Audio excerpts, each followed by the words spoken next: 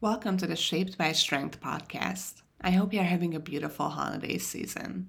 Today, we are going to talk about your emotions. In this episode of Holiday Eating, we are going to dive deeper into what emotions are driving or what emotions are you trying to avoid so we can deal with those before you sit down to enjoy your holiday dinner. We are going to talk a little bit about your inner critic and we are going to release some more pressure around the holidays. This episode is sponsored by my online on-demand training program, Strength for Scuba Divers. If you are a diver looking to improve your performance in the water by working out on land, check it out. Go to shapedbystrength.com/dive. I think most people would agree that the holidays are an emotional time, but a lot of times there are many emotions tied to foods and meals in general. So let's talk about your emotions today. You have probably heard the phrase emotional eating before. You might have even said yourself that you struggle with emotional eating. But what is emotional eating really? In my opinion, it is not really emotional eating. It's actually eating to avoid feeling an emotion. So today I want you to think about what are the emotions that are you not letting yourself feel? And we are going to do this way. And this is not only specifically for the holidays. You can do this around any food or any time when emotional eating appears. I want to ask you this question. What emotion am I expecting to take care of with this food? I want you to slow down a little bit, let yourself breathe, find a safe space, and I want you to connect to yourself and to your food stories. If you have not heard the previous episodes about food stories, real quick, food stories are the memories, the stories that we tell ourselves and that we live out every time we eat food. For example, if you can recall that one specific flavor of ice cream that you ate at that one holiday at the lake with your family at that time, that is an example of a food story.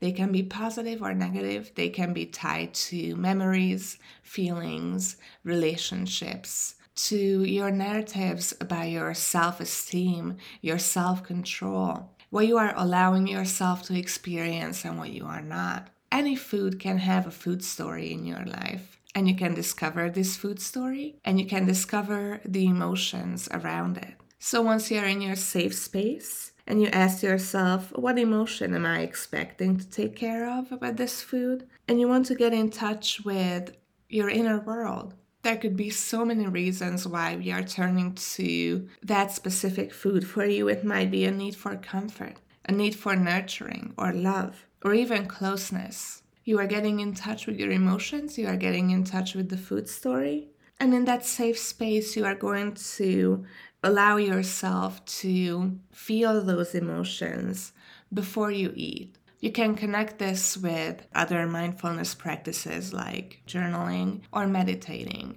or even tapping. It can also help if you just place your hand on your chest, you breathe deeply, and you just let yourself feel whatever is it that you need. And then you can discover in yourself, how can I take care of this emotion? As if by the act of eating that food, you are trying to numb that emotion, you are trying not to feel it, it's probably going to come back later. And that's probably the source of all the guilt you feel about the food you eat. So you're going to let yourself feel the emotion, you are going to hold yourself through this, you are going to breathe, and you are going to slowly make experiencing that emotion safe for you.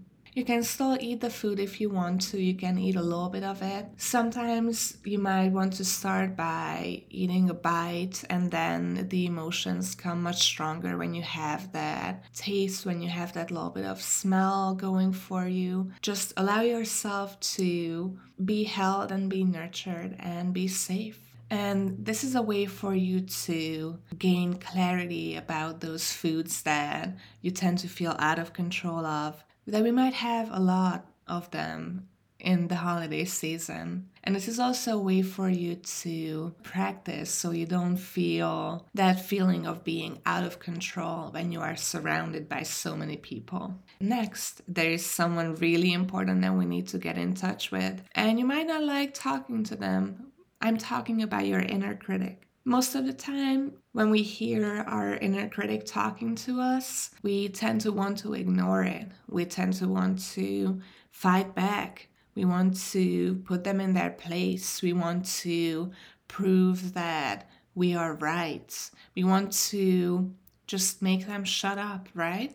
Today, we are going to take a little bit of a different approach. And I found that this approach is actually more meaningful. I used to be that person that would tell their inner critic to shut up. I would name her mean names. I saw that tip online somewhere and I thought it sounded good. Oh, yeah, you're like an inner Karen, right? But that is actually distancing yourself from taking care of the reasons why that inner critic is there in the first place. So today, in relation with getting in touch with your emotions, and especially if that work is making your inner critic louder, we are going to give your inner critic sort of a holiday gift. We are actually going to listen to them. What are they saying, and more importantly, where are they coming from? So usually, when an inner critic speaks up, it means that there is some kind of pain or hurt or negative experience or negative emotion that they are trying to avoid from having you experience. And this is specific to you and your life. Your inner critic might sound like a real critic you had at some point in your life. Your inner critic might sound like a mean girl from a movie or a show.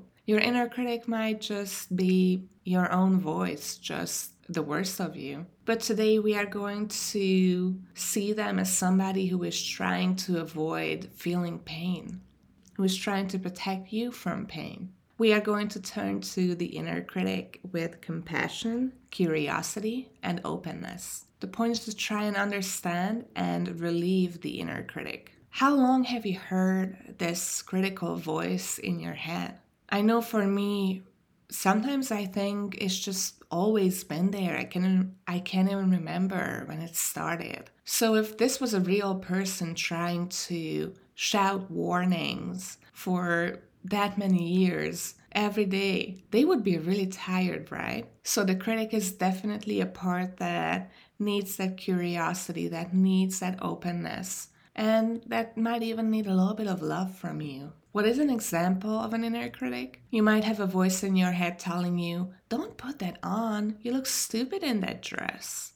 When actually what that voice means is that we have been criticized before for wearing something that we wanted, for going out on a limb. I don't want you to feel that anymore. That hurt. So I'm just going to do my best to make sure that you avoid getting in that situation. And you might have more than one inner critic. Inner critics can come in all sorts of shapes and sizes, and they can say all sorts of things. Sometimes we can even think that, yeah, this is more of a protective voice, especially the inner critics around diet and nutrition that sound exactly like diet culture. Main thing is that whenever that inner critic is speaking, there's some kind of emotional turmoil. That's what you want to use to get in touch with them, because the inner critic is feeling emotions as well. So once you can connect there, once you can listen to them, you can hear them out again.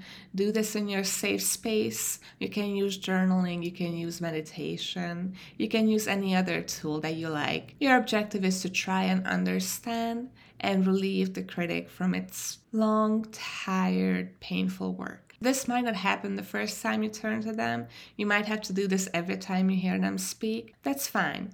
This is just something that you can use to relieve those emotions. And finally, a message I want to leave you with before you go and enjoy the rest of the holiday season. And if you haven't been following my 31 Joyous Challenge on social media, I also explored this in one of the posts. It's an anti-challenge for December, where we are not trying to be tough or do 1,000 squats. We are trying to get in touch with our joy. It is still going on every day in December on Shaped by Strength's Instagram, Facebook, and on my LinkedIn. So wherever you hang out, you can find it. And the last message for today is that holidays are not the only days we overeat. And I'm telling you this to release that pressure, because that tends to be a lot around it. tends to be a lot of judgment around this time. We are just expecting to feel horrible at the end of December, and then we can just drive straight into it come January and just hand over our money and hand over our bodies and hand over our self-esteem to the billion-dollar diet industry, right? And all of our problems are going to be solved, right? And that's usually not how it works. You might have heard January 17th is the National Day of Giving Up because that's when most resolutions fizzle out. And it starts right here in December. And that's why I want to remind you that if you are experiencing emotions, if you are experiencing issues with control, if you are experiencing any kind of hardship around diet and nutrition at this time, it's probably not that special after all. So you can stop blaming the food, you can stop blaming yourself, and you can stop blaming the holidays too.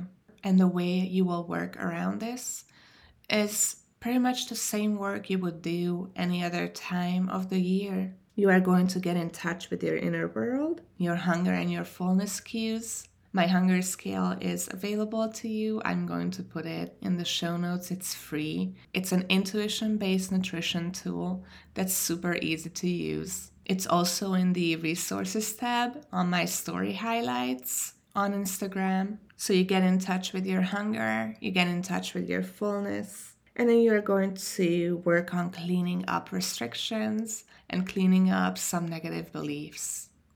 And stay with me for the rest of December. We are going to get more into why you feel like you need to do an extreme diet once January comes. And for the rest of this month, we are also going to work on resolutions, sorting good resolutions from bad ones, and making sure that we find the resolutions that fit you so you are not going to be one of those people that are giving up on January 17th. Thank you so much for tuning in today. I would love to stay in touch and make sure you don't miss any of the good stuff that I put out.